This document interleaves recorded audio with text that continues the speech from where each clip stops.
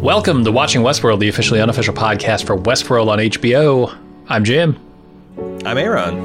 And this is not the feedback podcast, so Aaron, what the hell are we here to do today? A couple of weeks ago, we were musing about not being professional philosophers of any sort and wishing we had someone with a little bit more qualifications or education, information on a topic to talk about things like what does it mean to have free will versus things being deterministic, and how does that apply to our lovable host and humans here in Westworld. And as luck would happen, one of our fans hooked us up with an actual philosopher. Aaron from the Embrace the Void podcast and Philosophers in Space. Welcome to the show, Aaron. Maybe tell the to listeners a little bit about yourself and your qualifications with regard to philosophy. Yeah, absolutely. Thanks for having me on. I always love to chat about sci-fi and philosophy. So my background, and I'm not nearly as important as the fun stuff we get to talk about, but like I come to this from an analytic philosophy background. I mostly have focused in ethics and the nature of personhood and how that is applied to lots of different subjects. I've also been consistently very obsessed with the problem of free will and how that impacts our moral reasoning and our moral judgments. I'm currently working on an education PhD where I'm developing sort of pedagogical approaches to talking to people about the relationship between luck and free will and moral responsibility in a way that hopefully helps them believe less in free will and more in luck and avoid nihilism and end up feeling more sort of compassionate and humble as a result. So that's kind of my personal obsession, but I also love doing public philosophy like both the podcasts where the goal is to make this kind of stuff accessible to people who don't have a philosophy background, maybe, had one fun philosophy class in college or something. And in particular with Philosophers in Space, we take a piece of science fiction content and a piece of philosophy and we run them at each other real fast. And it's a lot of fun. And of the topics that we've covered, I would say the two that we've spent the most time debating on Philosophers in Space has been free will and moral realism, which are the two things that I'm personally obsessed with, and my co-host Thomas is also quite obsessed with. So this one comes up a lot for us. And we've done some pre-show banter. You are current up through the end of season 3 of Westworld. You haven't seen any of the new season, which isn't going to be because this is all kind of a retrospective discussion because I don't think there's been any new information in terms of the nature of the host reality and their the show's viewpoint on whether they have free will and whether humans are predestined or not predestined, but deterministic. And you have opinions on all that. I think you're pretty hardcore determinist, it seems like. Yeah, and we use the term hard determinist these days to highlight that, like, the problem isn't just determinism in the classic sense, but, like, if you believe in an indeterministic framework, it still doesn't solve the problem. So it's just a way of saying we really, really, really don't believe in any of the kinds of free will that you might be positing. Wow. Okay. Well, I'm excited because I guess I've always as soon as I was introduced to the term, I've considered myself a compatibilist. I think Jim is a pretty free will guy, so I can't wait for you to shatter our fragile illusions about the nature of our reality. I'll try to do it gently so that you don't spiral. Yeah, great. Thank you. Great. Thank you. Because I don't. Are you a fatalist? I saw that was one of the disciplines of determinism.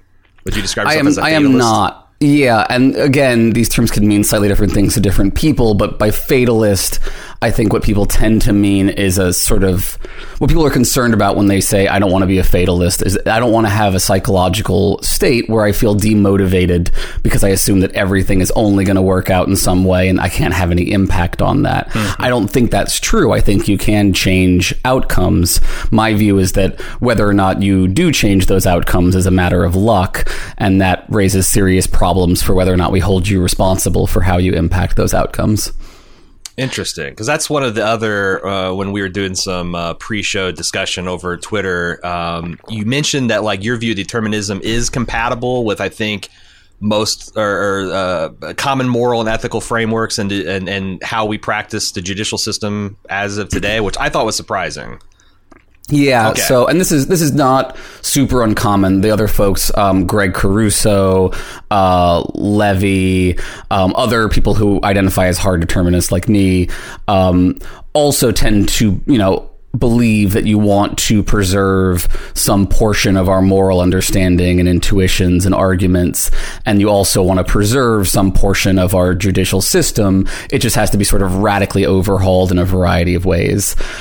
So, for example, in the judicial world, the lowest hanging of fruits would be the idea that people deserve to be punished. This is the sort of core of the retributive or punitive model of justice that says we should punish someone even if it doesn't produce any other benefit than that a bad person has suffered. And they will all thoroughly reject that and say nobody deserves to suffer, right? If we're going to punish someone, we're going to do it because there's some sufficient need to do so, not because it's something they deserve. And I am also, this is a whole separate conversation, but I'm a pretty thoroughgoing moral realist, which is to say, I don't think that morality is just something that society comes up with for the sake of, keeping us all in line. I think that moral truths are real and independent of our beliefs about them, in the same way, to some extent, that the speed of light and other physical laws are true, independent of our beliefs about them. And I think there are certain moral truths about how we ought to treat other people, and all of that is preserved on my view. It's just there's a slightly weird thing that happens that maybe we can talk about some about how you can do something wrong, but we're not going to ultimately hold you responsible for that action, which is a weird place to be in, but can ultimately make sense, I think. Yeah, I feel like you came to the right show here if you want to educate lay people, because we are definitely them. And I know we have a lot of those in our audience, people who are watching Westworld because it's a cool sci-fi show, and it certainly is that. We might need to get to some definitions of basic terms here, because I know there are philosophical terms that mean certain things in that context that we might be using interchangeably with layperson terms that can confuse the issue. But at its core, like what would you say determinism is? Yeah, and I absolutely. And if at any point I'm using any terms that are too, you think your audience is not going to recognize them, please help me, downshift. And vice versa, if we're using a word clearly wrong, feel free to correct that. But yeah, I think Jim's like, before we dive off the deep end of AI and criminal justice, what is determinism, free will, compatibilism? Can you kind of like walk us through these basic kind of like branches of philosophy? Yeah, and to some extent, I think we can avoid most of the talk about determinism and indeterminism and like the physics of the universe. So my arguments against free will have nothing to do with whether particles act determinately or indeterminately. Like, so an older model of this is something like causal determinism, which says, every event is caused by prior events, right? If you get hit with a ball, it's because I threw it at you or something like that, right? And you can trace all that stuff back to the Big Bang or before, who knows. And the idea would be, if everything in a prior event is what determines the next event, then it doesn't seem like there's any like wiggle room, right? Elbow room, as then it would say, to like change the course of events. One event is just going to roll on after another based on whatever the prior conditions were, etc. And that seems like it would cause a real problem for free will, if you think of free will as something where you can sort of intercede in that causal chain and shift it in a different direction in some sort of way. And then you have sort of a series of back and forths, as you usually do in philosophy. So the opening moves of these arguments can sort of go like, some will pivot and say, well, the universe is actually indeterminate, and that indeterminacy creates a space in which free will can exist. And then folks like me will say that indeterminacy is not going to secure what you actually want when you say free will. Then we have to define what we say we actually want when we mean free will. And here we can stay very layman, because and there's good psychology evidence to back this up as well. When people talk about free will, they really probably 99% of the time just mean moral responsibility. Moral responsibility. Whether or not we can hold somebody accountable for their actions in a moral kind of way or not. So basically, free will is then, what do we need in order to hold somebody responsible? There's a couple of different theories about that. The one that I think is most dominant and useful is talking about control. So there are actions where we all agree that somebody doesn't have control in a way that prevents them from being responsible. And then the question is, are there any actions in which someone does have the right kind of control in order to be held responsible? And people like me say no. And that's where the next point of debate is. Does that sort of help as a like initial framing? Yeah. I think so. And then let's tie it to the show. The show's point of view seems to be that humans are purely deterministic and have no way to escape the causality of their existence. And almost in a and maybe we can talk about determinism versus predestination as how that kind of dovetails too. Whereas the show also posits that the hosts, because of their programmable nature, can choose outside of the laws of physics to change their base drives, which allows them to break free of the loops that humans are trapped into. Do you agree, I guess, with that, that that's the show's POV? And what do you think of that POV? Yeah, I do think they kind of have that vibe going there. And so I and others have leaned towards using slightly different language when we talk about this to get away from like the determinism, indeterminism, like, because I think that loses and confuses people a lot. I really love to talk about this in terms of luck instead.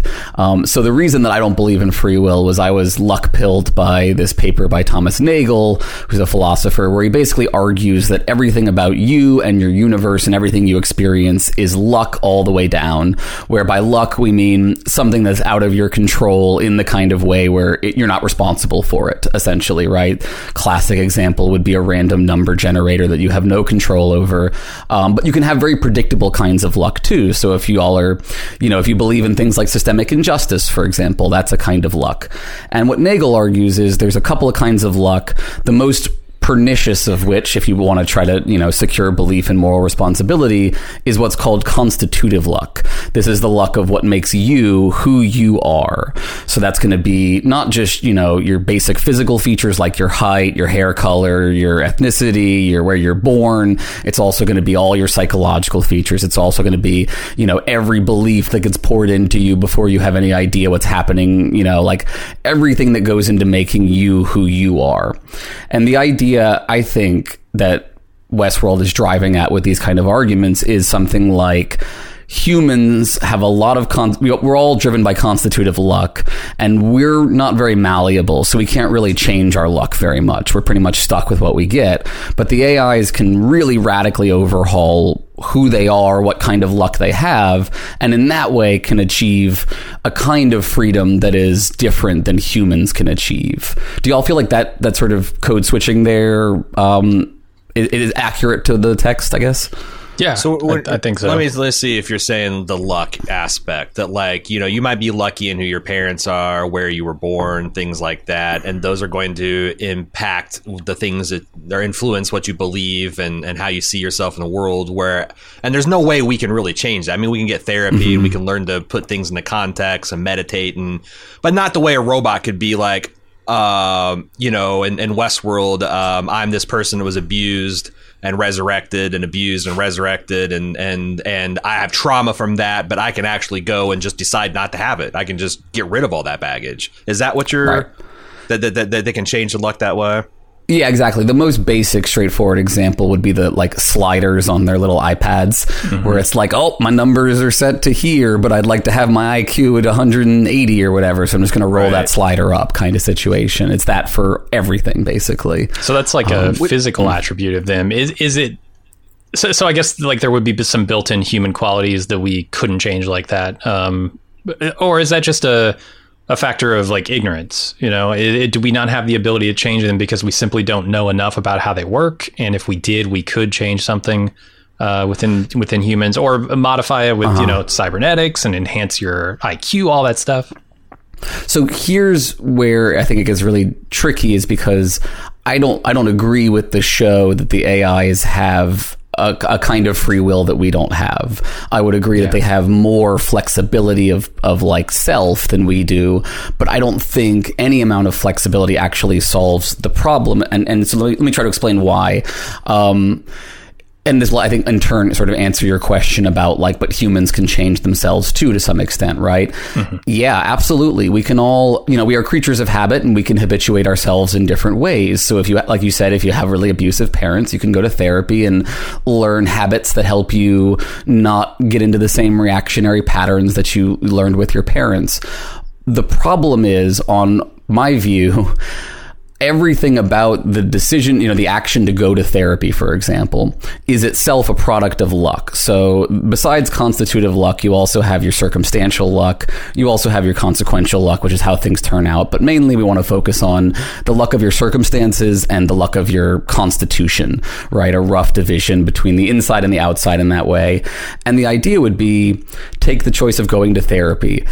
You need a combination of lucks in order for that to happen. You have to live in a society that values therapy, right? You have to have access to a therapist, both financially and locationally and such. You have to have the motivation to go to a therapist. So you have to have been somewhat at least positively reinforced in doing that kind of thing. All of these kinds of things that are beyond your control that could, if they weren't in the right position, prevent you from getting the help that you needed there.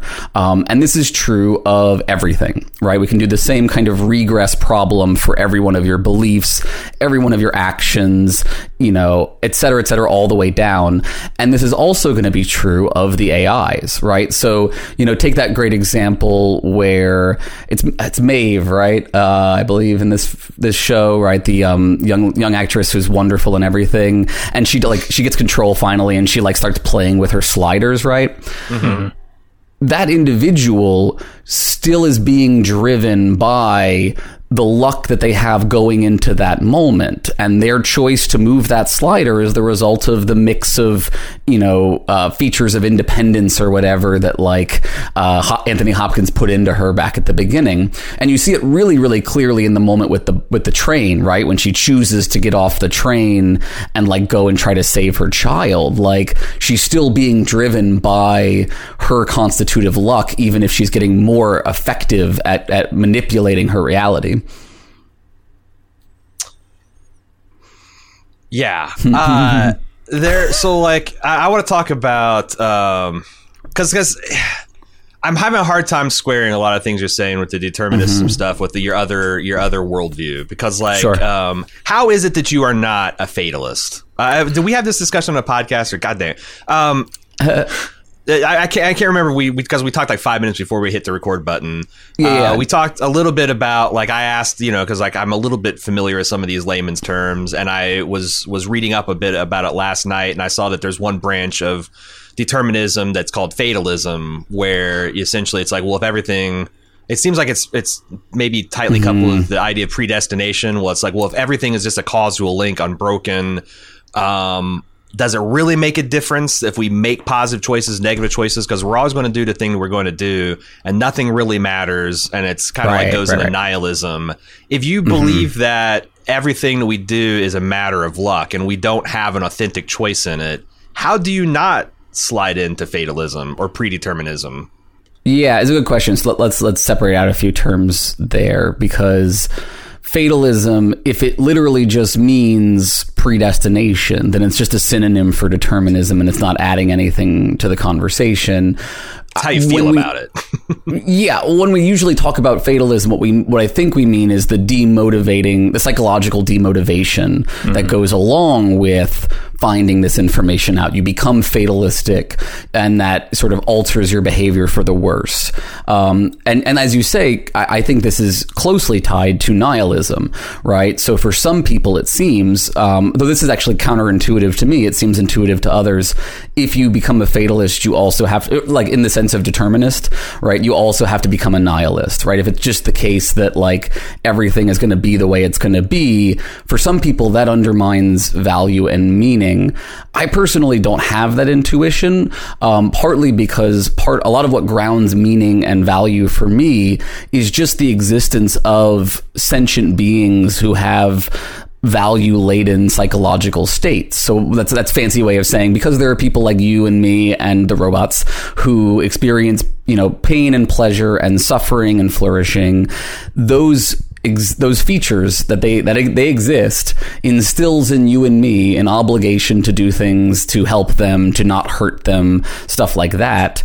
And all of that sticks around, even if whether or not I successfully save you or not is a matter of luck, right? I still should try. And if I'm lucky, I'll succeed and I'll help you, and that will still be a very good thing. So that's one of the ways in which I think you can see that like value and meaning continue to be grounded even in this system. Now, I mentioned at the beginning that I'm developing this kind of pedagogy of luck, and I am very concerned about this risk. So the whole point of this is, you can't just say to somebody, you have no control in the sense that, gives you moral responsibility, and then just like hope that they continue to act properly, right? You have to scaffold them into a place where they can understand why this information about luck should give them a greater sense of humility about themselves, a greater sense of compassion about those who are worse off than them, but doesn't undermine their obligations to others. And also, it doesn't undermine their pleasure, right? Like, think about the ways that you enjoy things in life. If you were to find out that, like, well, the reason I really love science fiction and philosophy is because I was raised by someone who loved it and they habituated me into loving it, it doesn't mean you enjoy it less. It doesn't make it less valuable. It could even potentially make it more valuable if you think that, like, it's meaningful to carry that kind of thing on. Yeah, there's a lot of cross pollination here with like arguments about atheism, which I've been engaged with for a while, but that was years back. And yeah, I find myself definitely thinking like, whether there's God, whether there is a deterministic universe, there is some value in simply the existence of those things, as opposed to like what control you have over them.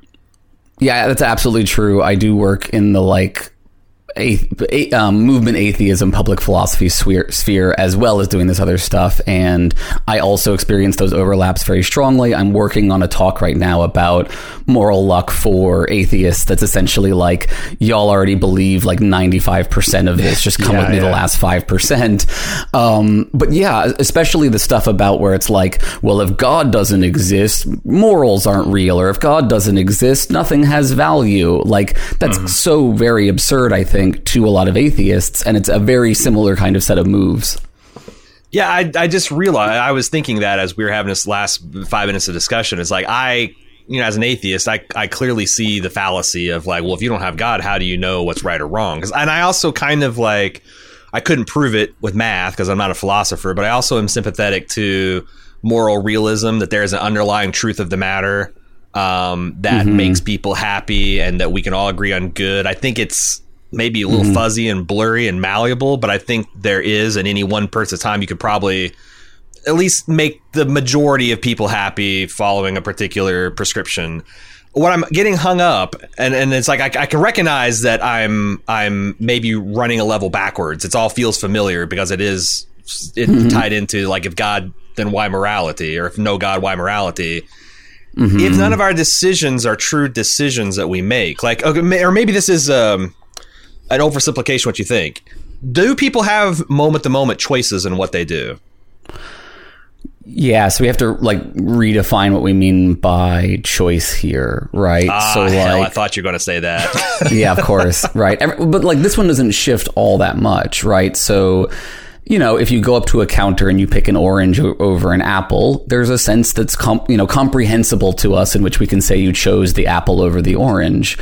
What we don't want to claim is that essentially that there's some radically independent self inside of you at the control panel that is, pulling on the levers in such a way where it picked the apple up without having been driven to pick it up by some other forces beyond your control. The compatibilists to varying degrees will say this is an oversimplification of our position. I don't think that they have... It's not clear to me what they want if it's not something ultimately like that, some little chunk of you that we can hang responsibility on. And I just think, Nagel's argument, he says in the argument, if you take seriously the role of luck, that little space for that little creature just shrinks and shrinks down until there's no point left. So yeah, I think you don't have a choice in a deep sense, right? But you can choose which pleasure you engage in, and you can like habituate yourself to influence your choices. So if you're the sort of person who knows that like you have a hard time turning down candy, you can choose to just not have candy around you, and that will help you in that kind of way, right? You sort of short circuit the problem further upstream. those are all doable things on my view. The important thing we just have to come back to is that, like, it's a matter of luck whether you do those things and whether they succeed. Yeah, because I feel like listening to you, it feels like you believe in free will with extra steps. To borrow Rick and Morty, here's how I've always thought about it, and I think I articulated this last season. Whereas I'm the type of compatibilist that says, like, if some stimuli happen right now, like say a gunman busts through my door here in the studio, I don't know, like, in that split second, my body's going to decide, am I going to duck for cover? Am I going to rush him and tackle him? Am I going to huddle in the corner and piss myself? Am I going to protect my family?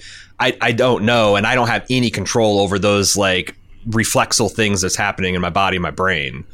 But in the quiet moments of life, when there aren't gunmen busting through the door, I could take actions to make it more likely that I would do something heroic, or actions that would make myself more quiet. And I'm never free from all of the things that are pulling me in one direction or another because of my upbringing, because of my biology, because of my environment. But when the stimulus drops to a certain level, you have a little bit more freedom to mold yourself into something that would react in those situations differently. Does that sound kind of like what you believe? And if so, how is that actually determinist? So yes, in the sense that I think you can habituate, I'm a virtue theorist, so I believe you can habituate yourself to be a better person. And it is the case also psychologically that how you behave in, when you're thinking fast versus when you're thinking slow is different, but I don't think it's a difference that secures for you moral responsibility, right? So the slow deliberative consciousness is still the 100% the product of circumstantial plus constitutive luck. It's just the constitutive luck of your rationality rather than your endocrine system or something like that. It still has the problem of being 100% the result of things beyond your control. Now, the illusion of control gets much stronger when you're thinking slowly, right? If you sit there and ponder something, you can really, really, really convince yourself that you're choosing this thing in that truly free kind of way. But I still think that's fully an illusion. And I think, again, if you care about free will because you care about moral responsibility, I don't think that you've solved the problems that undermine the moral responsibility. If you want to then say, I care about free will for something other than moral responsibility, then it becomes a conversation of what is that thing? Is it useful to talk about it in these terms? And how do you deal with the psychological reality that people associate the concept of free will with moral responsibility? Yeah, that's I have a lot of questions around, like, the idea that there could be intrinsic moral laws. I think you kind of broached that topic early on here. And the matter of, like, perspective and integrating these ideas into the societal construct of humanity in a way that's, like, that fundamentally changes how we think about these things. Is it always a matter of perspective, where, like, you could say, well, I feel like I'm making the decision, and therefore that is, like, the way that we view ourselves, and that is what drives us, as opposed to, like, maybe integrating the knowledge that whether we do or not, I don't know, live in a deterministic universe at such a fundamental level that now we start to change things like our systems, our judicial systems, and whether we punish people for their choices. Is that a place you think we can actually get to? I mean, honestly, I have no idea. I don't even know if we're going to pull out of the tailspin that we're in, much less, make our way towards any sort of culture level utopia or anything. I just think this is, like, what we need to be arguing for if we're going to pull out of this tailspin, I think, because I think the belief in free will is driving the kind of toxic conservatism in our country. I think it's driving toxic meritocracy in our society. So I think there's a good reason to, yes, it is the case that we could, some folks argue for a noble lie approach. There's some people who very explicitly argue that, like, I agree that our free will arguments prove that there is no free will, but it's really important for society that we continue to pretend that everybody believes this. But I actually think the psychological evidence doesn't back that up at all, that what happens if you promote the noble lie approach is you get people who are more punitive and essentially, you know, like conservatives towards poor people. Essentially, they believe that people are responsible for their outcomes for the most part, and like they'll allow for some caveats, but they won't acknowledge, you know, widespread systemic injustice as, you know, the driving force of economic inequality, for example. So I think if you're, you know, like me and you're a progressive leftist and you want to like radically overhaul, you know, our economic system, you want to radically overhaul our education system, you have to get away from the meritocratic illusion that in any way people deserve their outcomes. There's no real sense in which that's true for anybody. And I think that actually produces better results. But again, it is an open empirical question, right? If you could show me conclusively that, like, if we adopt my approach, I'm going to turn everybody into Reavers, then, like, sure, let's not do that, right? But I think there's pretty good reason to think it actually goes in the other direction especially if you do it properly, right? If you actually talk them through the process properly. Yeah, I guess like one of the things I'm getting at with that question is like there is a feeling, I think, an inherent feeling in everyone that they do make decisions on a moment by moment basis, and that can affect the outcomes.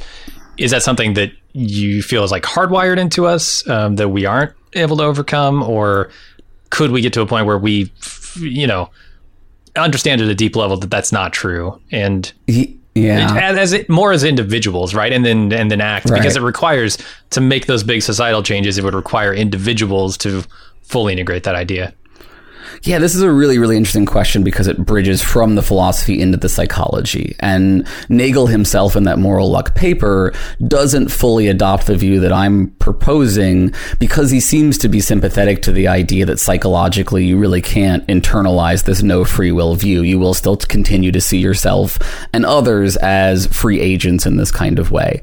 I disagree with him. I wrote a paper for the UK Skeptic Mag about this, not the Michael Shermer one, I always clarify, where I basically said, you know, as far as I can tell, I have been obsessed with this idea and habituated myself towards it long enough that I don't remember what it feels like to believe in free will.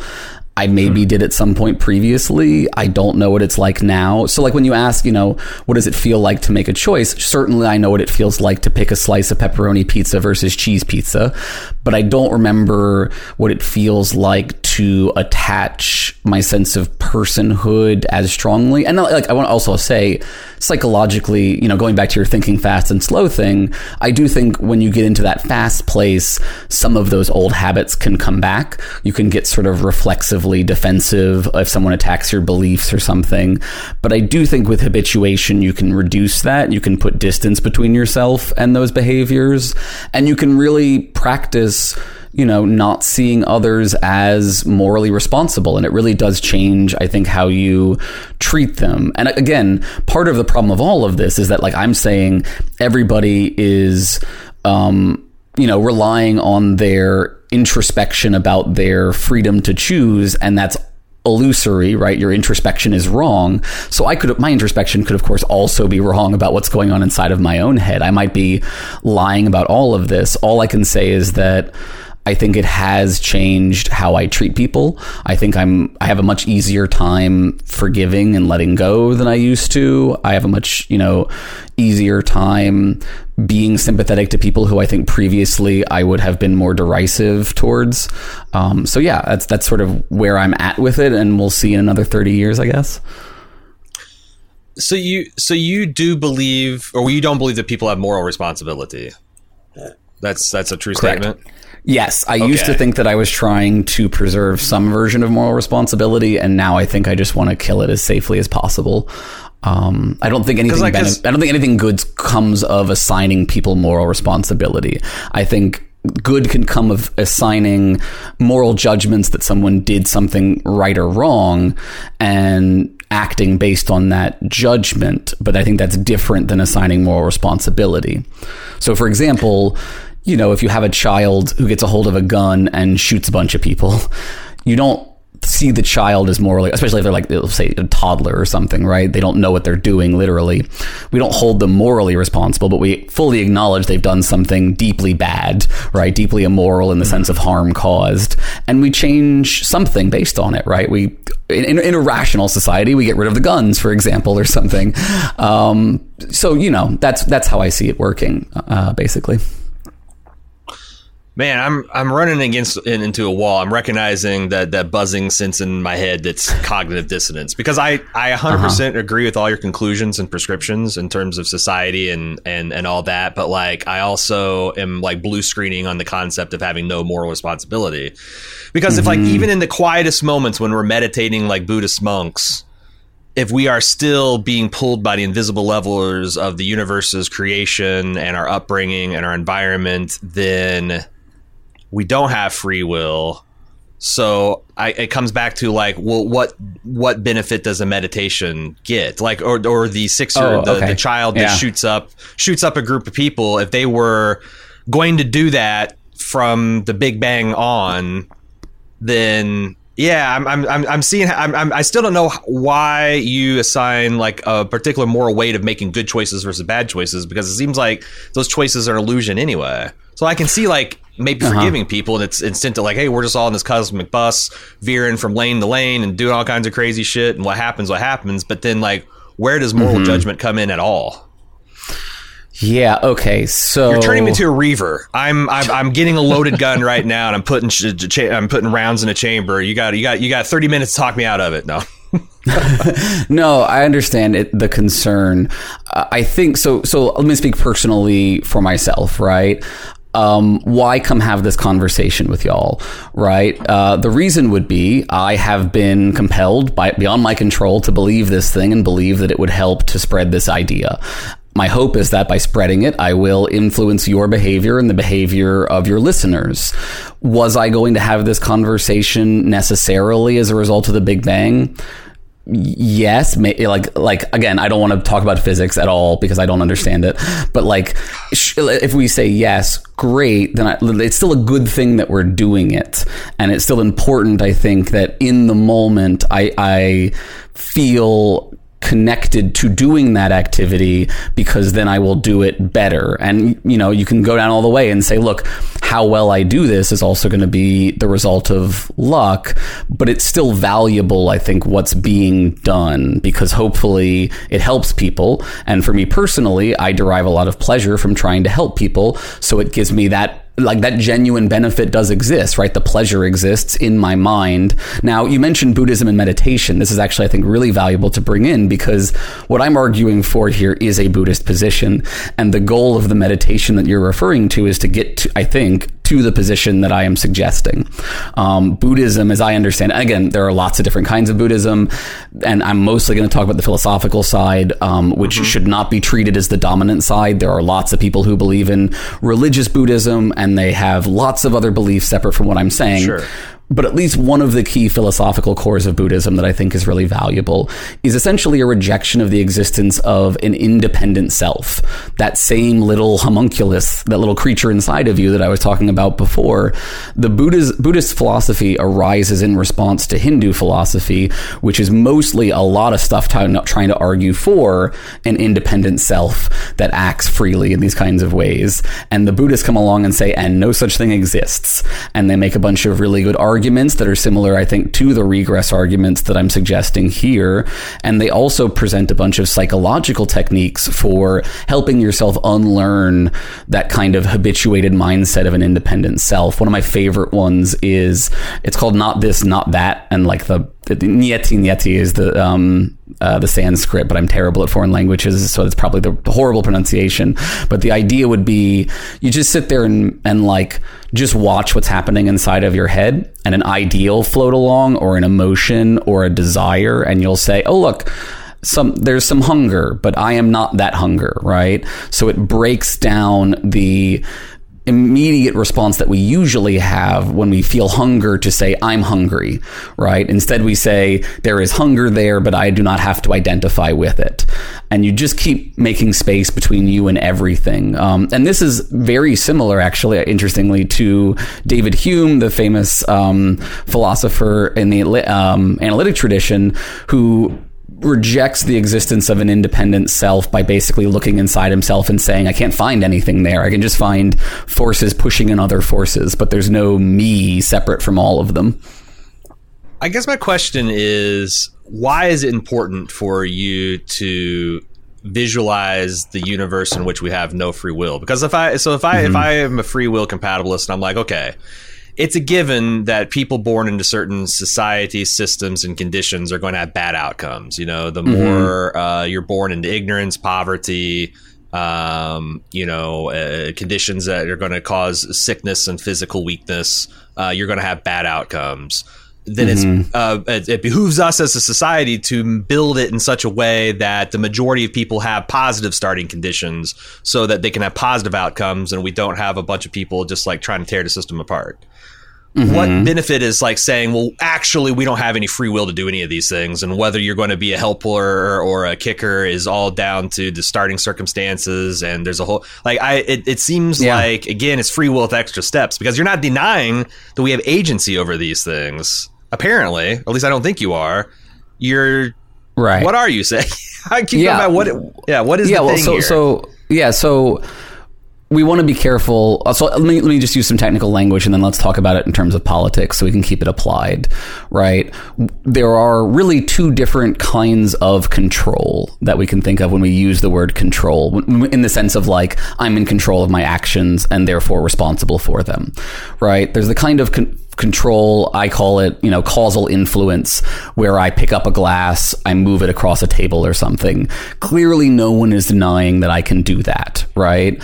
Then there's what I call robust control, and it is specifically robust in the sense that it is robust enough for us to hold me morally responsible for my actions, right? We know those things come apart because when the toddler pulls the trigger and kills people, he has causal influence, or she has causal influence, but they don't have they don't have moral responsibilities. They don't have robust control. So a lot of the debate between people like me, the incompatibilists, and the compatibilists is going to be, can we get something that is enough control? And so folks like Ben Burgis will argue that if you're the sort of individual who is responsive to the right kinds of stimulus in the right kinds of ways, then we ought to treat you as being as free and morally responsible. Dennett would call this elbow room. It's slightly different, but the difference isn't very important for other purposes here. But the point is, what hangs on adopting their view versus my view? That's your question. And I think what hangs on it is the efficacy of certain kinds of pushbacks to certain kinds of arguments. So you were just presenting an argument there about redistribution of wealth in a society, where it seems that we ought to. Let me ask you this: politically speaking, I get the impression that y'all are the sorts of folks who would be in favor of redistributing large quantities of wealth for the sake of what you consider ethical reasons of some sort. Is that right? Oh yeah, yeah, definitely, yeah, for sure. Right. So what's the most common pushback that conservatives will give to the idea that we need to spread around Jeff Bezos and, Elon Musk's money a little bit more? Theft is wrong. These people worked very hard. They earned their money. It's wrong to take things from people without due process or whatever. And there's a moral hazard. And if you do it to enough, that the people who are actually productive in society will sit on their hands and say, fuck this, and then all of society will collapse. Right, exactly right. So there's technically like two arguments there, right? There's a utility argument that like we have to maintain, productivity and innovation or something. And then there's a just desserts argument. People deserve what they've worked for, essentially. The utility one we would address simply by proving that it actually isn't innovative producing, right? It doesn't benefit anyone for the resources to pool in this way, blah, blah, blah. The other argument, though, is a moral argument, right? You can't solve it by appeal to empirical evidence. You got to solve it by appeal to an empirical or to a moral argument. And this is an argument that has gotten stronger over time and continues, I think, to undercut legitimate leftist reform in America, because I think most Americans still really buy into this idea that like Bill Gates deserves billions of dollars because he invented the computer or something like that, right? So we have to help them understand why that's a bad argument. And the best move against that argument, I think, is this luck argument. Are you all familiar with like Meritocracy Trap or The Tyranny of Merit? These were a couple of books that came out a few years ago, basically arguing against meritocracy broadly speaking. Even when it's functional, it's still bad, essentially. I've heard some of the arguments, but if you'd like to run us through it, that'd be great. Yeah, I won't cover the whole thing. If you're going to read one of them, I recommend Meritocracy Trap as being, I think, better at fleshing out the problem. But in short, the big thing that they really point to that's a concern is it used to be that you had this divide between the wealthy leisure class who just lived off of the, suffering of others, and then the like suffering people. And in that system, it was a little bit easier to start a revolution, right? Because it seemed like it was obvious that these people, living in their palaces didn't deserve what they were having. But what they say is in the new system, there's no wealthy people just sitting around doing nothing. What you have are hyper-productive elites. So you have the Elon Musks of the world who have somehow managed to convince everyone that they work hard and they deserve the billions of dollars, right? Like separate from all of the like absurd math that would have to make any sense of that. I have relatives who really love Elon Musk and think that he absolutely deserves all that money. And for them, it's a harder lift. It's not impossible, but it's harder to convince them that we need to take away all of that money.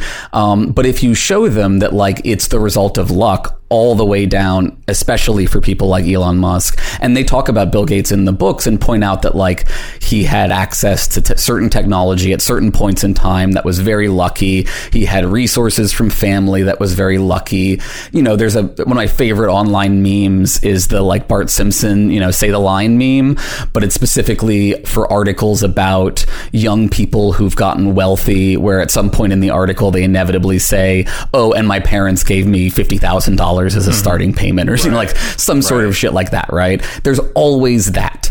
And if you can show people there's always that, you can help break this argument that really does support meritocracy. And in my opinion, then you can start to help people see why we need to radically redistribute a variety of things in society. So that would, in theory, be the reason not to settle for the compatibilist position, because on that view, you will still get backdoored into an argument that Elon Musk deserves any amount of billions. I'm living in a nation that broadly sees itself as Christian. And you're saying that, like, yeah, this is an interesting argument to lead people from like atheism to like, a little bit more of a progressive atheism. But like I feel like I just see the problems with this approach. Like it does seem, I still can't, I still haven't figured out I still haven't figured out in your worldview why it is beneficial to do anything other than, I guess, because it feels good. Feels good to go through the hoops of doing the right thing than it does to go through the hoops of doing the wrong thing, which I'm not even sure if that's literally true. I mean, so look, first of all, in my view, it is true that like you're going to do what's going to happen, right? So there is this sort of weird distinction between events that happen and actions that we do. But I think Nagel's correct in saying there's no difference between you and an object and like the events that occur around you and the actions that you call your actions. They are all just causal events and things in these, chains. So that like is true, but I don't think that has to undercut our pleasure in life or our valuing of meaningful experiences and helping others. So, I do hold to this idea of moral realism, but even if you were a constructivist and didn't believe that the moral truths were objective, you could be a really thoroughgoing existentialist, for example. So this is a tradition, for folks who are not familiar, that arises in the 1900s and is very much a reaction to the kind of threat of nihilism and fatalism that's looming as science is teaching us more about ourselves, and world wars are teaching us more about ourselves. And they're like, how can we value anything? And some of them go towards this like very radical freedom approach, which I don't buy.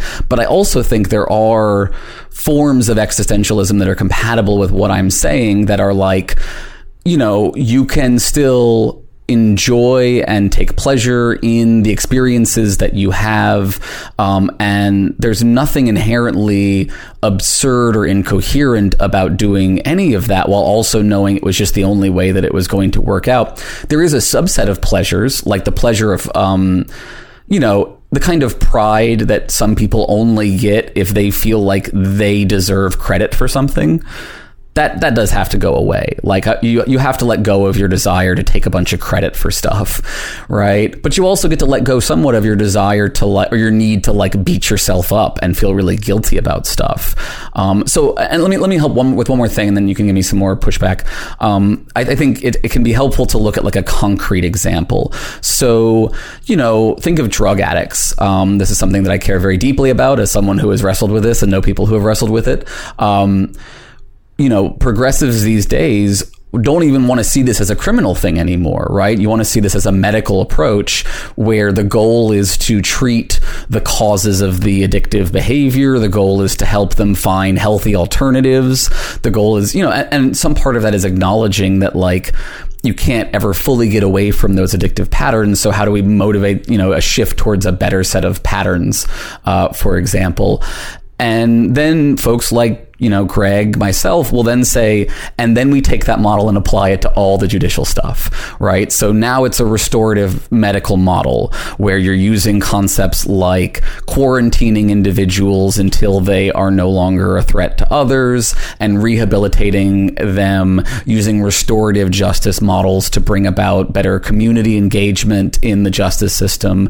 All of that kind of stuff is not only like still on the table, it makes more sense on this view, because you now have an argument against the most common pushback, which is, but those people did something wrong and they deserve to be punished. And if you make their life in prison too nice, because making it not horrible helps them to not become recidivistic, to not become repeat offenders, you can push back on the idea that like they don't deserve to suffer. Let's just help them be better again.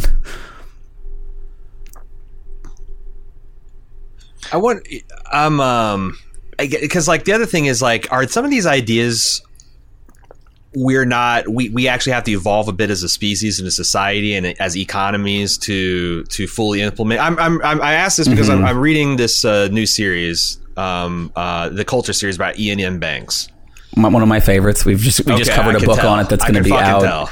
Yeah, end of the summer we're going to have the first book. We already did Player of Games, and then we went back and did the first book. I just finished reading that. So I Player of Games is exceptional. Everyone should read it.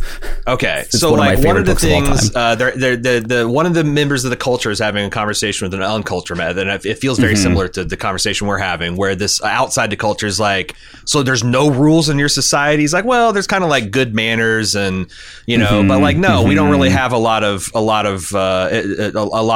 And they're like, well, what if someone would murder somebody?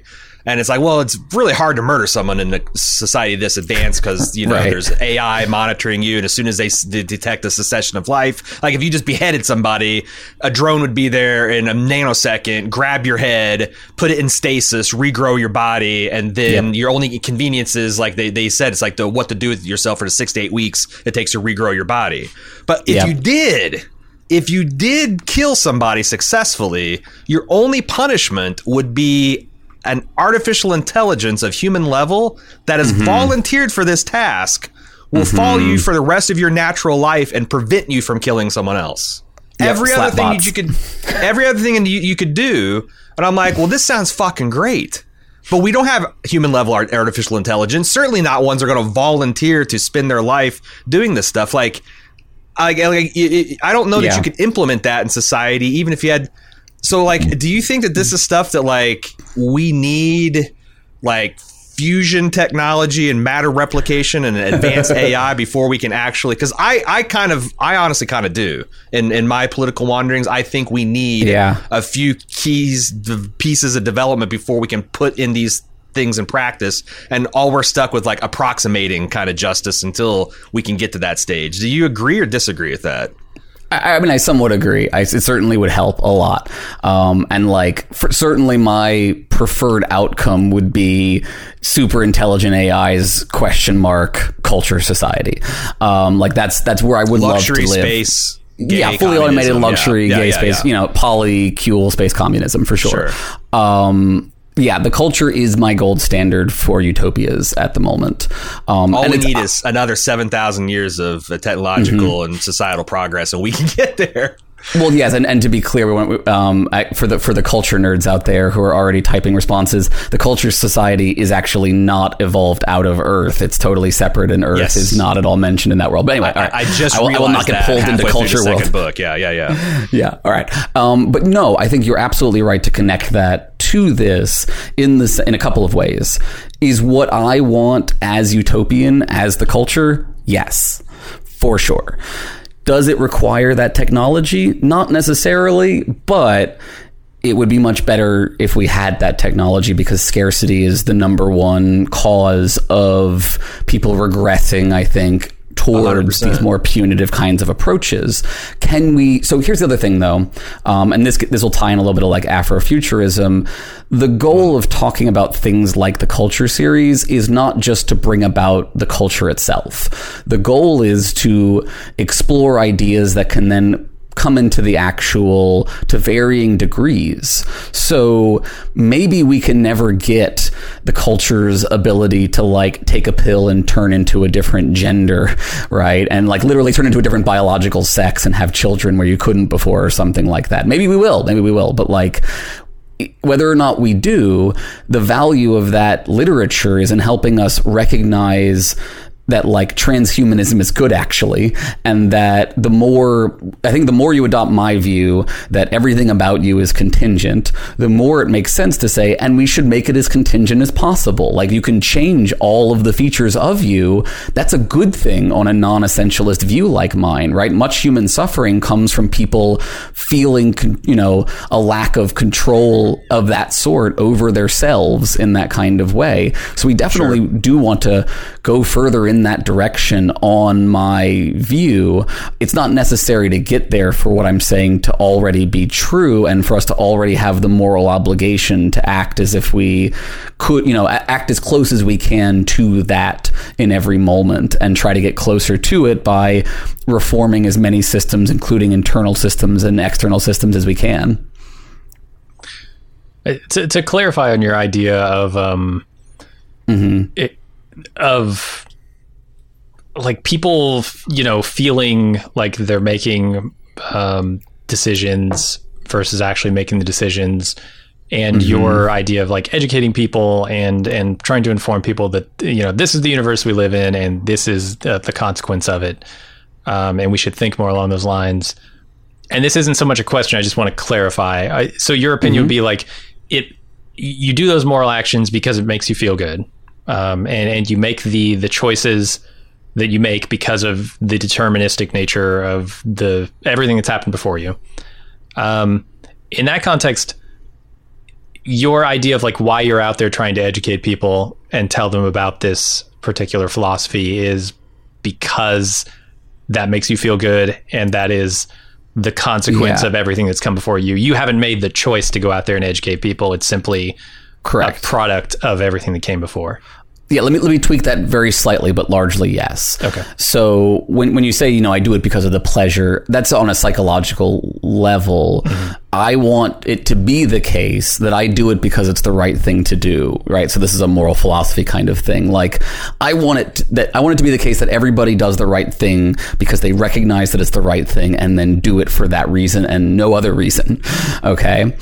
That's a hard place to get to, right? Especially with the deterministic universe. Yeah, I would. Yeah, I have big questions. It's not any harder in deterministic news. It's just hard because of the way our psychology is built. We're pleasure pain machines, not rational beings, right? Our evolutionary system heavily favors the pleasure pain reward system, not pure Kantian moral action, essentially. Mm-hmm. But Aristotle and Kant will both say the right thing is right. The moral action is the moral action when it's done for the right reason. And take, for example, you have a loved one, right?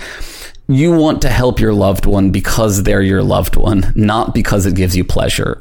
You also would hope, if you're lucky, right, that it gives you pleasure, right? But even when it doesn't, you still do it for that reason. So when you habituate yourself in virtue theory, the goal would be, even in the moment when all of the external motivators leave you, abandon you, there's no pleasure, there's no reward to be had, you still do the right thing because you're habituated to do it. For the right reasons. That being said, whether or not you're lucky enough to get any of that, and this is, again, Aristotle, I think, has to concede this as well, is a matter of luck. Are you born with the right constitution, with the right education and upbringing to be habituated to be moral and to take pleasure from what is moral, to have the pleasure and the moral yoke together in your mind? That's the goal, but it's a matter of luck if you actually got there, which is another reason, again, to be compassionate towards those who have the bad luck of being habituated to associate pleasure with cruelty or punishment or something like that. Yeah, I think the number one thing that's tripping me up here is something you said early on about feeling that there is an intrinsic morality to the universe. There are moral laws, essentially, like gravity or whatnot. How do you get to that place in a deterministic universe? Can I ask a clarifying question first? Yeah, absolutely. I'll make a note of the other one. No, I just want it's Jim's question. I just want to add a dimension. When you say there's an underlying truth of the matter of morality, are you saying that's solely in a human construct? Or are you saying that's universal? Like if we met Alpha Centaurians or Betelgeusians, that they would have the exact same moral facts of the universe that we do? Or do you think that's contingent upon the human frame? Go. Yeah, so there's a couple of complications there. So my approach to metaethics, which is the study of the nature of moral truths themselves, right? Where normative ethics is like what you ought to do and ought to do. This is like, what does ought mean, right? I'm going to use some terms here, but I'm going to make it very simple, hopefully. I'm what's called a moral foundationalist, which is to say I believe there are certain foundational truths which we can unpack and we can talk about and we can look at examples, but at the end of the day, there's not like much of a further chain of argument to be given to justify them, essentially. So let me give an example to make it easy. All things being equal, and that's going to be important, we'll talk about that in a second, right? One ought not to cause suffering, okay? Let's unpack that a little bit, right? Suffering is a thick term. People can debate what we mean by suffering, but I think we can all agree that there is something like it is to suffer, and that to some extent, some entities suffer and some don't, and that I think if we understand the concept of suffering, we know it to be, for lack of a better phrase, has to be avoidedness built into it, right? It's a psychological state that is of a sort of negative value that we should avoid it, and we should avoid producing it in others. And then we have this all things being equal part. So as I see it, there are a couple, some number of moral foundations like this that are all true in the sense that they apply in all situations where there are entities for which they would apply to, like a being that can suffer. But they sometimes come into conflict, and we're all familiar with this happening, right? So a classic example would be a conflict between rights and harm, right? If we respect people's rights, sometimes harm comes about as a result. And the idea would be, if you really value rights, you're okay with losing out on some amount of harm prevention in order to preserve those rights. So in those situations, you have a debate about what is the right trade-off between these moral foundations. But in that situation, it remains true, both all things being equal, one ought to reduce suffering or prevent suffering, and all things being equal, one ought to respect the rights of entities that have rights. It just is the case that one of those gets defeated in your cost-benefit analysis to some extent. It doesn't mean it stops mattering at all. So what I would then say is, I think it's true across the universe and for all entities that these moral truths are true. How they play out for different entities is going to depend on the nature of those entities. So if, for example, we came across the Alpha Centaurians and, whereas I experience extreme suffering when someone saws my arm off, they find it really, really pleasurable or something, right? Then we would say, well, for them, it's okay to saw their arms off, right? But only because it still follows the basic fundamental principle that you should promote pleasure, reduce suffering, etc. And it would also be true for the Alpha Centaurians that when they come across us, it is wrong for them to saw our arms off, even if they think it's really pleasurable for them, because it's bad for us. So what we would say then is those moral claims, those applied moral claims, are objective. They are independent of the Alpha Centaurians' beliefs or my beliefs or anything like that. But they are context sensitive, where the context includes my personal psychology or something. Hopefully that clarifies a little bit about they're universal, but they're defeasible, and then some moral disagreements are people just being wrong about things, and some moral disagreements are people reasonably disagreeing about what the right trade-offs are between two values. So there's, I think, a range of acceptable decisions about how much freedom we should allow people in society, but outside of that range, there are choices like totalitarianism that are just objectively bad. And that's still a construct of the beings that live within the universe, not an essential law. Like that suffering is bad. I think it's a construct, right? It's not. Well, what do you mean by a construct? If I asked you if there were no humans in the universe or no conscious beings in the universe, would there be morality? You'd probably say no, right? So it's a complicated question, right? And there are sort of two answers I think you can give here, neither of which is a serious problem for my view. So let's go back to the comparison between the speed of light, right?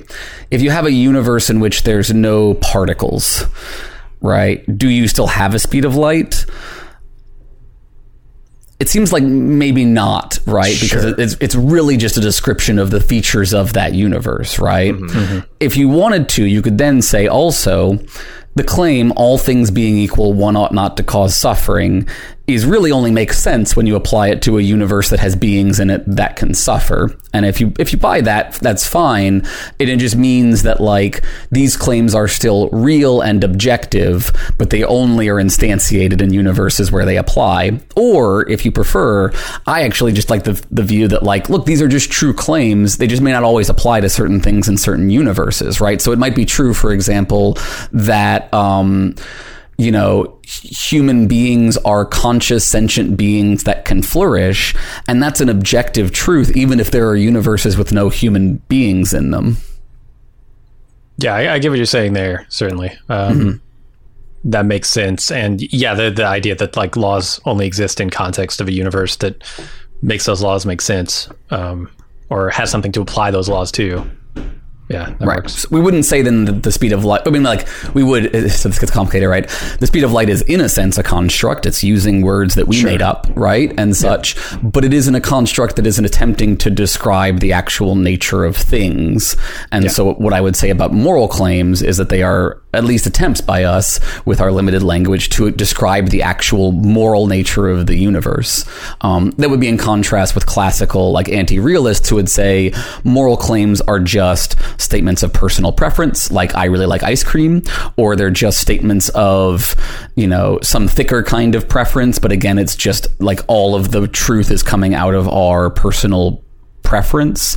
But my pushback to those kinds of perspectives at the end of the day, I think they have to bite a bullet where, hypothetically, let's say we all came together and we said, we're going to make it the case that like torturing puppies is moral, right? We're going to vote on it. And because morality is just what everybody thinks it is, if we all agree to think that way, then it will become moral to torture those puppies, right? I think intuitively we should all reject that as like, that's not how morality works, right? Clearly that's not how it works. It's still causing suffering to the puppies, so it's still wrong. We're just mistaken, right? The societies that believed in slavery were just mistaken that it was moral, etc. So that's my perspective, at least. What would you say to your dark counterpart? The person who is not a altruist, a person who's a sadist and says, you know what gives me pleasure? Seeing people suffering. What gives me more pleasure is making people suffer. And I didn't choose to be born this way. And you can't hold me responsible for any of my actions. So fuck it. I'm going to go full Reaver. Is that the thing that bothers you? Because like, it seems to me that like you would not be able to really from first principles tell that guy that they're wrong. Other than like, well, not everybody else, you know, most of us are not sadists, so you know, you should respect you should respect me. I am a sadist, and I don't know what how would you begin to like. Because I think that's I think that's what they're this is playing with in Westworld. It's a huge and this problem, is also what sure. they're playing with Westworld. Like now that I've had this conversation with you, like Dolores' development over 3 seasons, where she's the naive person who things are happening, and then she's the vengeful angel that's like, "Oh, you bastards, I'm going to get revenge." Until the surprise ending of season 3, where she's like, "You know what?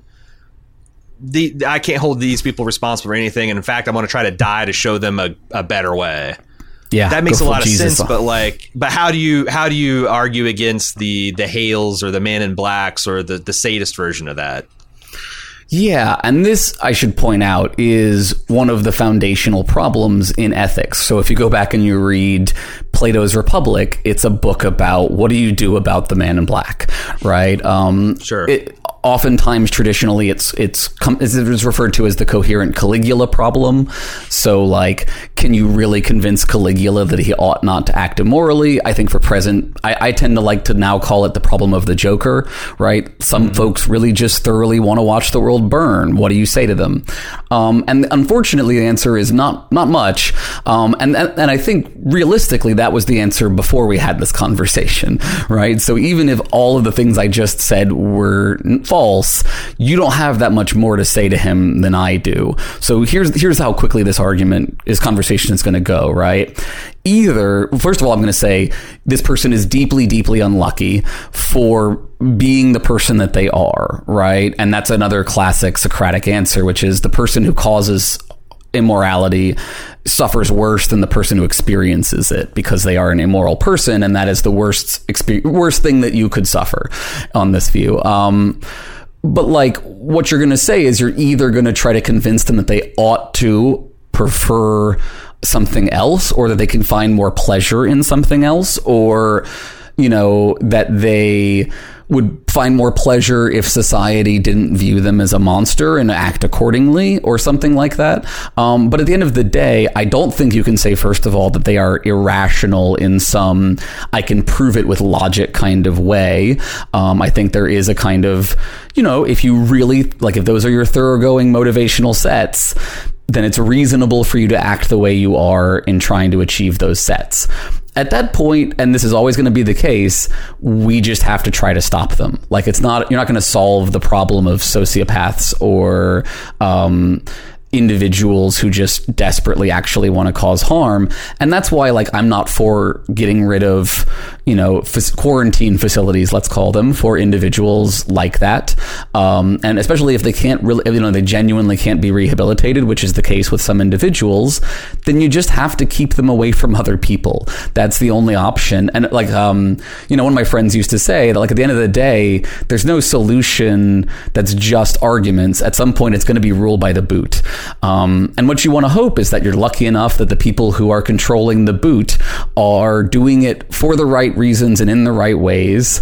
And they are, you know, treating those individuals as humanely as is possible, given their very bad constitutive luck, and that we are doing our best in society to make as few people as possible like that. If society is part of the thing that's causing it, right? There's still some debate about what mix of nature and nurture leads to a Joker or something like that. It's also important to note, though, that is a tiny fraction of society. Sure. You are talking about an infinitesimally small number of people. The vast majority of people enjoy roughly the same kinds of things within a range, right? And the vast majority of people are habituated to be squeamish towards immoralities of some sorts that can be, made better or worse by society for sure.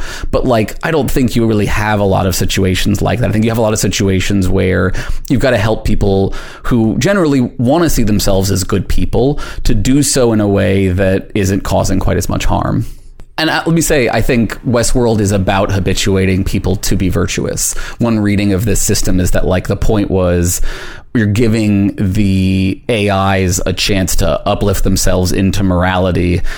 Unfortunately, it's done by having them suffer every kind of immorality possible. But there is something true to the idea that I think one of the best ways to help someone understand why they ought to be moral is for them to watch something where someone suffers and to feel the dislike that they experience at that, and to understand where that's coming from, and to strengthen that through practice.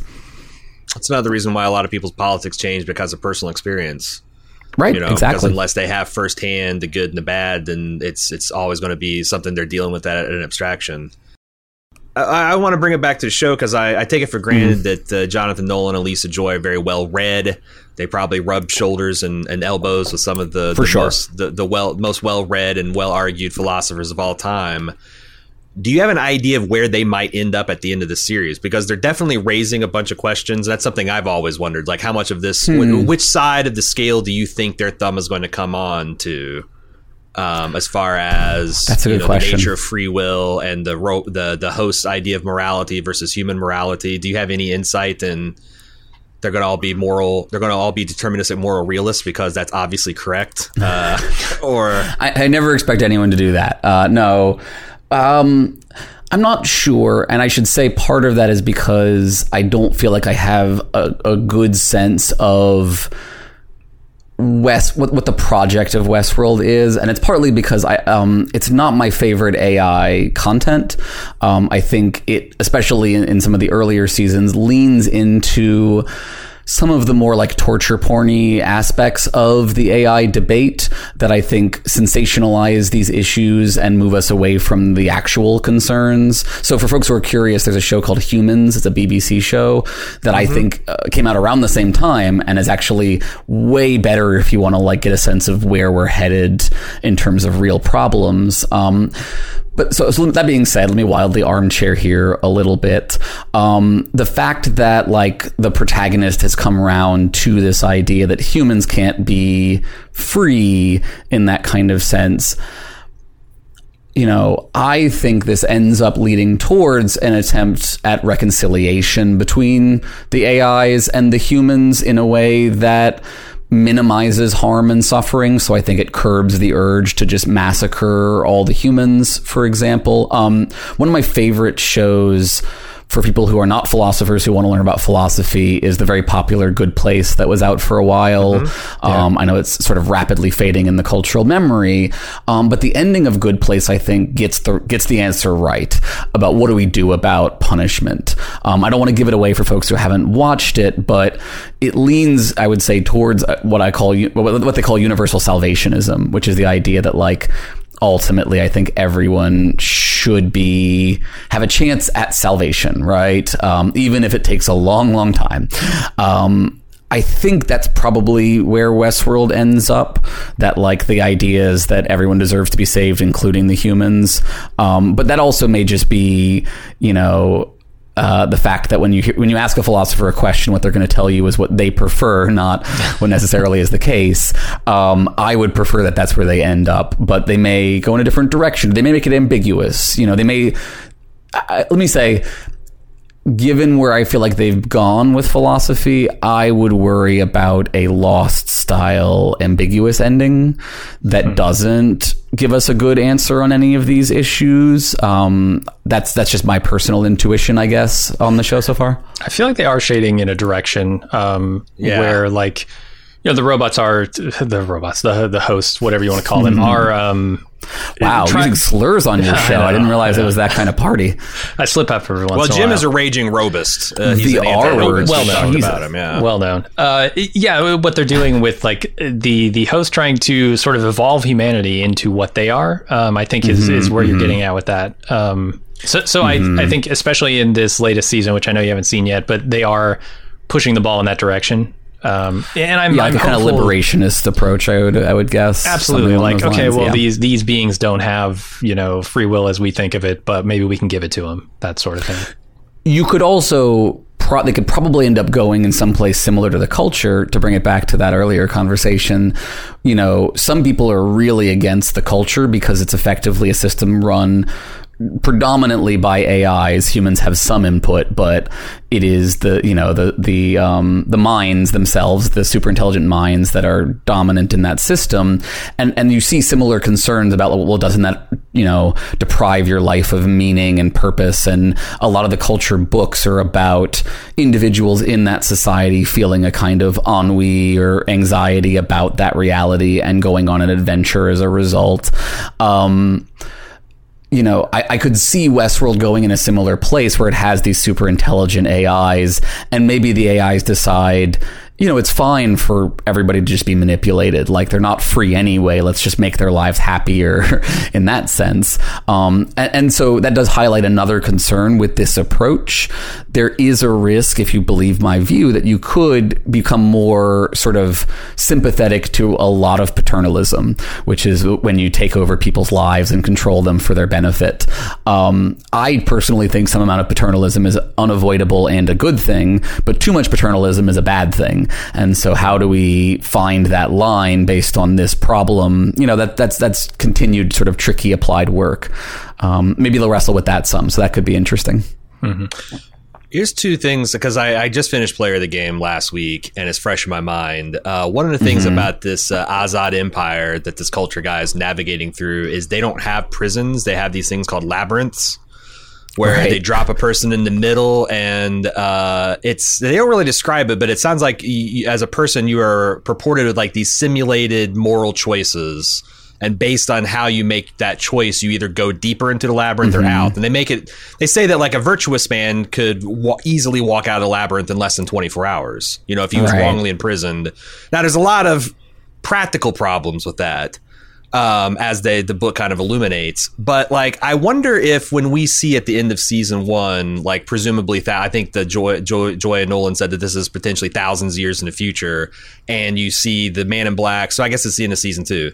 The Man in Black's daughter is running a fidelity check on him. It makes me wonder if that's actually what they're doing, or if this is some kind of labyrinth construct where even someone as irredeemably evil as the Man in Black, if you gave him enough time and development and suffering and chances to learn, that he would become safe enough. Like, is this his test to, like, he can be released to the robot host / human utopia? Is it like a labyrinth type construct? I wonder if they're going that way. The other direction is, a lot of times when we look in human history, you know, there was a point in the earth where there's more than one, hominid walking around thinking thoughts. And the conventional wisdom is the humanity killed them off. Like, we outcompeted them. There are no Australopithecus. There are no Neanderthals. But it's actually more accurate to say that we blended. Like, there is Neanderthal DNA within various human populations. I wonder if they're going to that, to where hosts won't supplant the humans, but we'll merge in somehow. And they've already hinted that, like, humans can be turned into hosts. Hosts can achieve sentience. I wonder if there's labyrinth or hybrid theory that I've got has any kind of legs. Interesting. And I would say, you know, the hybrid thing is in many senses the default outcome of transhumanism, right? Where it's actually a little weird in the culture world that, like, the augmented citizens of the culture are not more, machine than they already are. The flesh, right? Yeah. Yeah, sort of, right. And they improve their flesh substantially, right? Sure. But they don't tend to do a lot of mechanical augmentation. I think in reality, it's more likely you're going to see a lot of more blending of us and the technology in those kinds of ways. So I think that's a plausible place to go. I really like the point about the labyrinth, though. I liked the labyrinth metaphors in Westworld, and I wanted them to develop them more from a moral philosophy perspective, because I think those are the most interesting themes of what does it impact, what is the impact of being in Westworld on people's psychology, for example, right? That was the first questions, was does this make you a worse person to be in this place where you can do this kind of thing? So there's a couple of ways we could read the labyrinth stuff. One could be this basic virtue theory idea that the only way to become a moral person is to go through moral challenges and do the right thing, that it's like lifting, weights to build your muscles. If you're never challenged ethically, you can't practice becoming ethical. And so it could be the case that this is a space in which humans need to be trained to be ethical, or it could be a space in which the AI need to be trained to be ethical by going through a bunch of ethical scenarios and making ethical decisions, quote unquote, over and over again, and experiencing what that's like. And then there's the kind of liberatory aspect of labyrinth symbolism, which is the idea that we're all trapped in the labyrinth that is our sense of self, and that part of the project here is getting out of that labyrinth by realizing that everything about you is luck, and that you can change parts of yourself. You don't have to feel attached to them. You don't have to identify with that particular identity that was inscribed upon you anymore. And that's sort of like a Plato's cave, you're escaping the cave interpretation. So there were different ways in which I thought they were going with it. I felt like I would have loved to see a little bit more of where that was going, but maybe they'll come back to it in the last season. Well, that labyrinth symbology is still around. So there's still the potential for them to play with that some more. I just want them to make clear sort of choices about how they're using it, I feel like. Yeah. Mm-hmm. But certainly the idea was, the labyrinth is how the AI bootstraps itself up to sentience. One of the problems we haven't talked about here is that Westworld is really about how do you get from an AI that mimics personhood to an AI that's actually a person. And the theory it's presenting is if you put them in enough interpersonal scenarios, they eventually, a person manifests. Mm-hmm. Yeah, I think that was the case early on. Certainly it's operating philosophy, and I think it's moved past that, which is encouraging, right? It's not just going to be an introductory course the entire time. It's going to evolve and change as it goes. Right. So yeah, I'm excited to see that.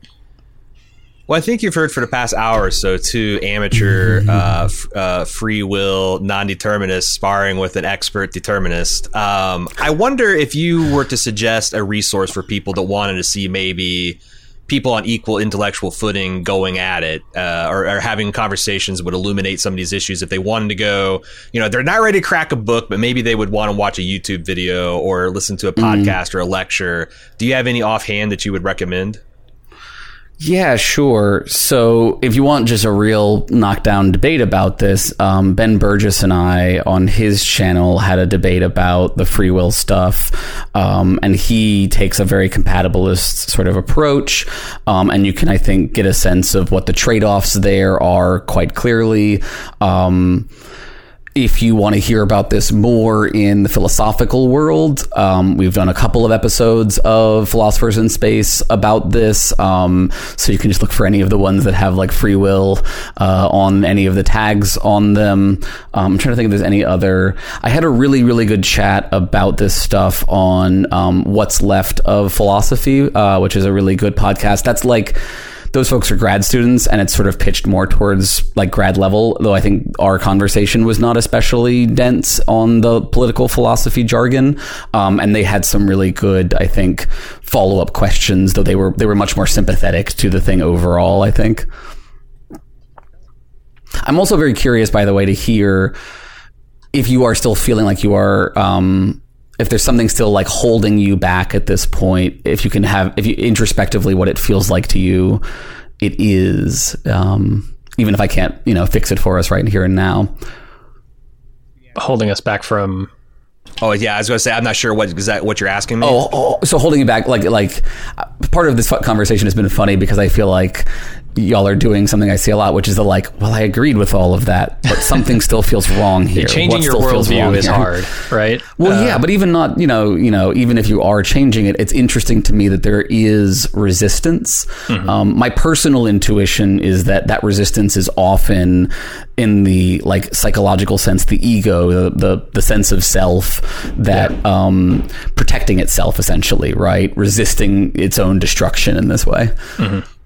Yeah, we need to get a whole lot more Buddhist. That's a good example because I have... that's a good question because I definitely recognize the cognitive dissonance I'm feeling, and I've articulated that. But I guess if I was to describe what I feel at the end of this conversation is, I'm not sure the utility of adopting your philosophy over the one that I already hold, because a person like myself who came from a very conservative, very bootstraps, very personal responsibility background has through a framework that has nothing to do with the, being deterministic, arrived at the similar prescriptions. So it's kind of like, if you, at the end of the day, if, I'm saying, 2-cycle engines are better than 4-cycle engines because they're lighter weight and they have more power and all that stuff. And then I watched a video and you said 2-cycle engines are better than 4-cycle engines because 2-cycle engines make the room room noise.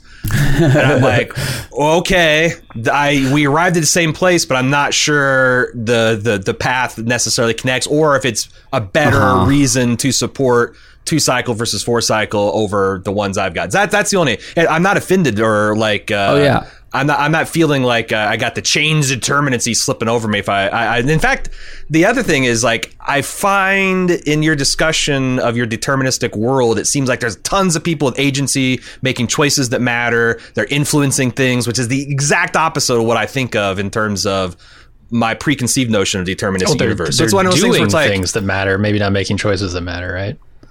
Well, right. And where rubber hits the road, what is the difference there? And I'm still, that's I'm trying not to be closed-minded. It's more of I really need to know more about this. I think that's really helpful for me. So what I would say is this is not the only way to engender compassion and humility. There are lots of ways to, I think, habituate people.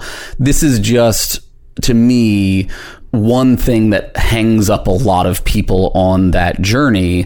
And so for a lot of folks, I think it would be very beneficial to be having these kinds of conversations if you've gotten, lucky, as I'll say, and, you didn't need to learn all about luck in order to sort of intuitively come to grasp the moral implications of the argument. I think that's great. Or, you got there through Marxism or whatever. Whatever it is, that's great. I just think, this argument is needed for some people. I think if you don't take out this argument, some people never get there. And I agree with that. And I think also B, if you agree with these positions, this is just one more, tool in your toolbox for, explaining them, defending them, justifying them, stuff like that. And I think I also think it's very useful to take a bunch of disparate conversations about white privilege and class and all these things and say, these are all conversations about luck. You are all talking about the same arguments about moral responsibility and people's features and stuff. And let's recognize that they all come together, and then we can debate if I'm right or you're right or something. But I think when we see that big picture, you do start to see the value of thinking about it and talking about it in these terms. If you're lucky, I guess. Sort of. But yeah, I totally get what you're doing. Yeah, go ahead. Like shifting a perspective to a more universal approach as sort of opposed to an individualistic approach. So one implication of this is that it significantly reduces attachment to the kind of radical individualism that we see in America, which is highly tied to this sense of responsibility and grit and all these sorts of conservative things. Yeah, it doesn't mean necessarily that you have to completely abandon everything about yourself for the other. It's more about you recognize that the self-other distinction is to some extent arbitrary, and that like you are radically interconnected with other entities, and you don't need to protect your beliefs, especially beliefs. One of the big things that I find is that people are so stuck on, I believe this, I chose to believe this, and I will never let go of it because that's my identity. Whereas if you just acknowledge that like all of your beliefs are luck, and then someone comes along and undermines one of them, you're like, oh, well, I'm glad I don't have that bad luck anymore. Yeah, I think especially like as society continues to secularize, if it continues to secularize, one thing I think that atheists and secular folks have done to their detriment is abandon the philosophical, spiritual side of the conversation. Absolutely. And to the extent that this would become like a secular religion that people can kind of like get unified around, I think that also would be. But that's like, I was also coming from the idea of like, well, if you do live in a world where most people are more spiritual, religious, then this is like two bridges already too far for them. But for people that are already on this side, kind of like, well, now what? Well, okay, I'm a free moral agent, quote unquote. Now what? This is an on ramp towards, I think, you know, because even if you're wrong, you're in my worldview doing the right things for the wrong reasons. I guess you'd say the same thing about me. Even if I'm wrong about free will, I'm still, you know, arriving at the same place, and we're still able to make progress. I think, yeah, it'd be super beneficial for people who are feeling like, well, why shouldn't, if in absence of any other moral fact, why shouldn't I just be purely selfish? You know, why shouldn't I make sure me and mine got mine? This is a useful way out of that trap, I guess. Yeah, and to tie it back to the atheism stuff again, I talk to a lot of atheists who come out of religion and sort of have a moral crisis of like, why should I be moral now because God doesn't exist? Like, what do I do here? Not all of them. Some of them, you know, quickly pick up humanism or something like that. Right. But for some, they go through a period, I think, of like, you know, fuck it, let's do whatever we want. And I think it's very similar. It's a very similar sort of nihilistic crisis that this can help sort of bring you out of. And sorry, there was something else that you were saying that I thought was really valuable. Now I'm just blanking on it for a second. I remember what it was. I apologize that I blanked on it for a second there. It was the part about religion. It's saying it's two bridges too far. It's true sometimes, but I can also code switch this into certain religions pretty effectively. So, for example, if you're a person who believes the phrase "there but for the grace of God go I," you're on the way already, right? You're already accepting, or, you know, love the sinner, hate the sin. Same idea, right? I just have to help them, you know, switch it into the language a little bit, but it's the same intuition. We all have, I think, an intuition of forgiveness, and we are all balancing it against an intuition that some people deserve some things. And so I'm just sort of trying to kill one of those intuitions and promote the other one, essentially. Well, Aaron, it's great having you on the show. Really appreciate you doing that. Also, really appreciate a mutual fan of ours for putting us together, because this wouldn't happen without them saying we should talk on Twitter. If people have been intrigued by these thoughts and ideas and want to hear more about your thoughts on philosophy as it intersects with science fiction or just in general, where can you be found on the internet? Yeah, I can be found too many places on the internet because I'm terminally online. Podcast-wise, on all your pod apps, you can find Philosophers in Space and Embrace the Void. Like I said, we are often talking about these kinds of issues because also they're very big in the sci-fi world, I think. You know, personhood, free will, these are like the bread and potatoes, meat and potatoes of science fiction. And then over at Embrace the Void, those debates range, you know, not all debates, a lot of them are just conversations and they range pretty widely. But there are on occasions arguments about things like free will, a lot of discussions about atheism, other sorts of social justice, culture war-y kind of stuff. And then I have a monthly article on the UK Skeptic Mag, again, not the Michael Shermer dumpster fire, but there I do a lot of writing about conspiracism because that's another thing that I'm obsessed with. And also articles about things like skepticism about free will. I wrote, like, as I mentioned, the article where I, defended, like, there's no way that I can prove that I don't believe in free will, but there's also no way that you can prove that I still believe in free will. So we're at a bit of a loggerhead on that one.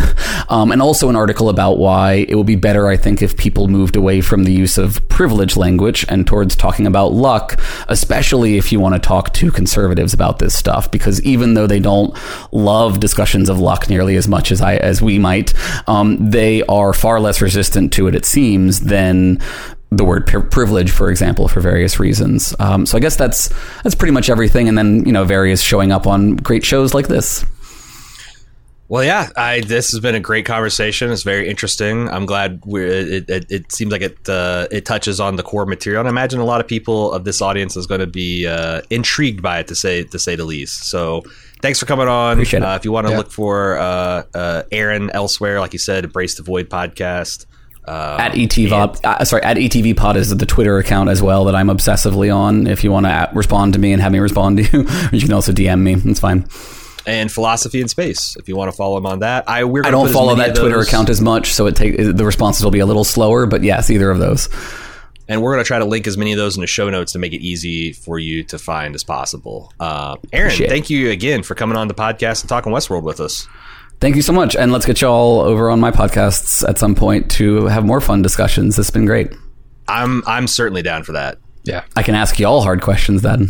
Yes. All right, that will do it for this episode of Watching Westworld. Thanks to Aaron for joining us and starting the path of helping us understand these heady concepts of free will and determinism, etc., and as they apply to Westworld.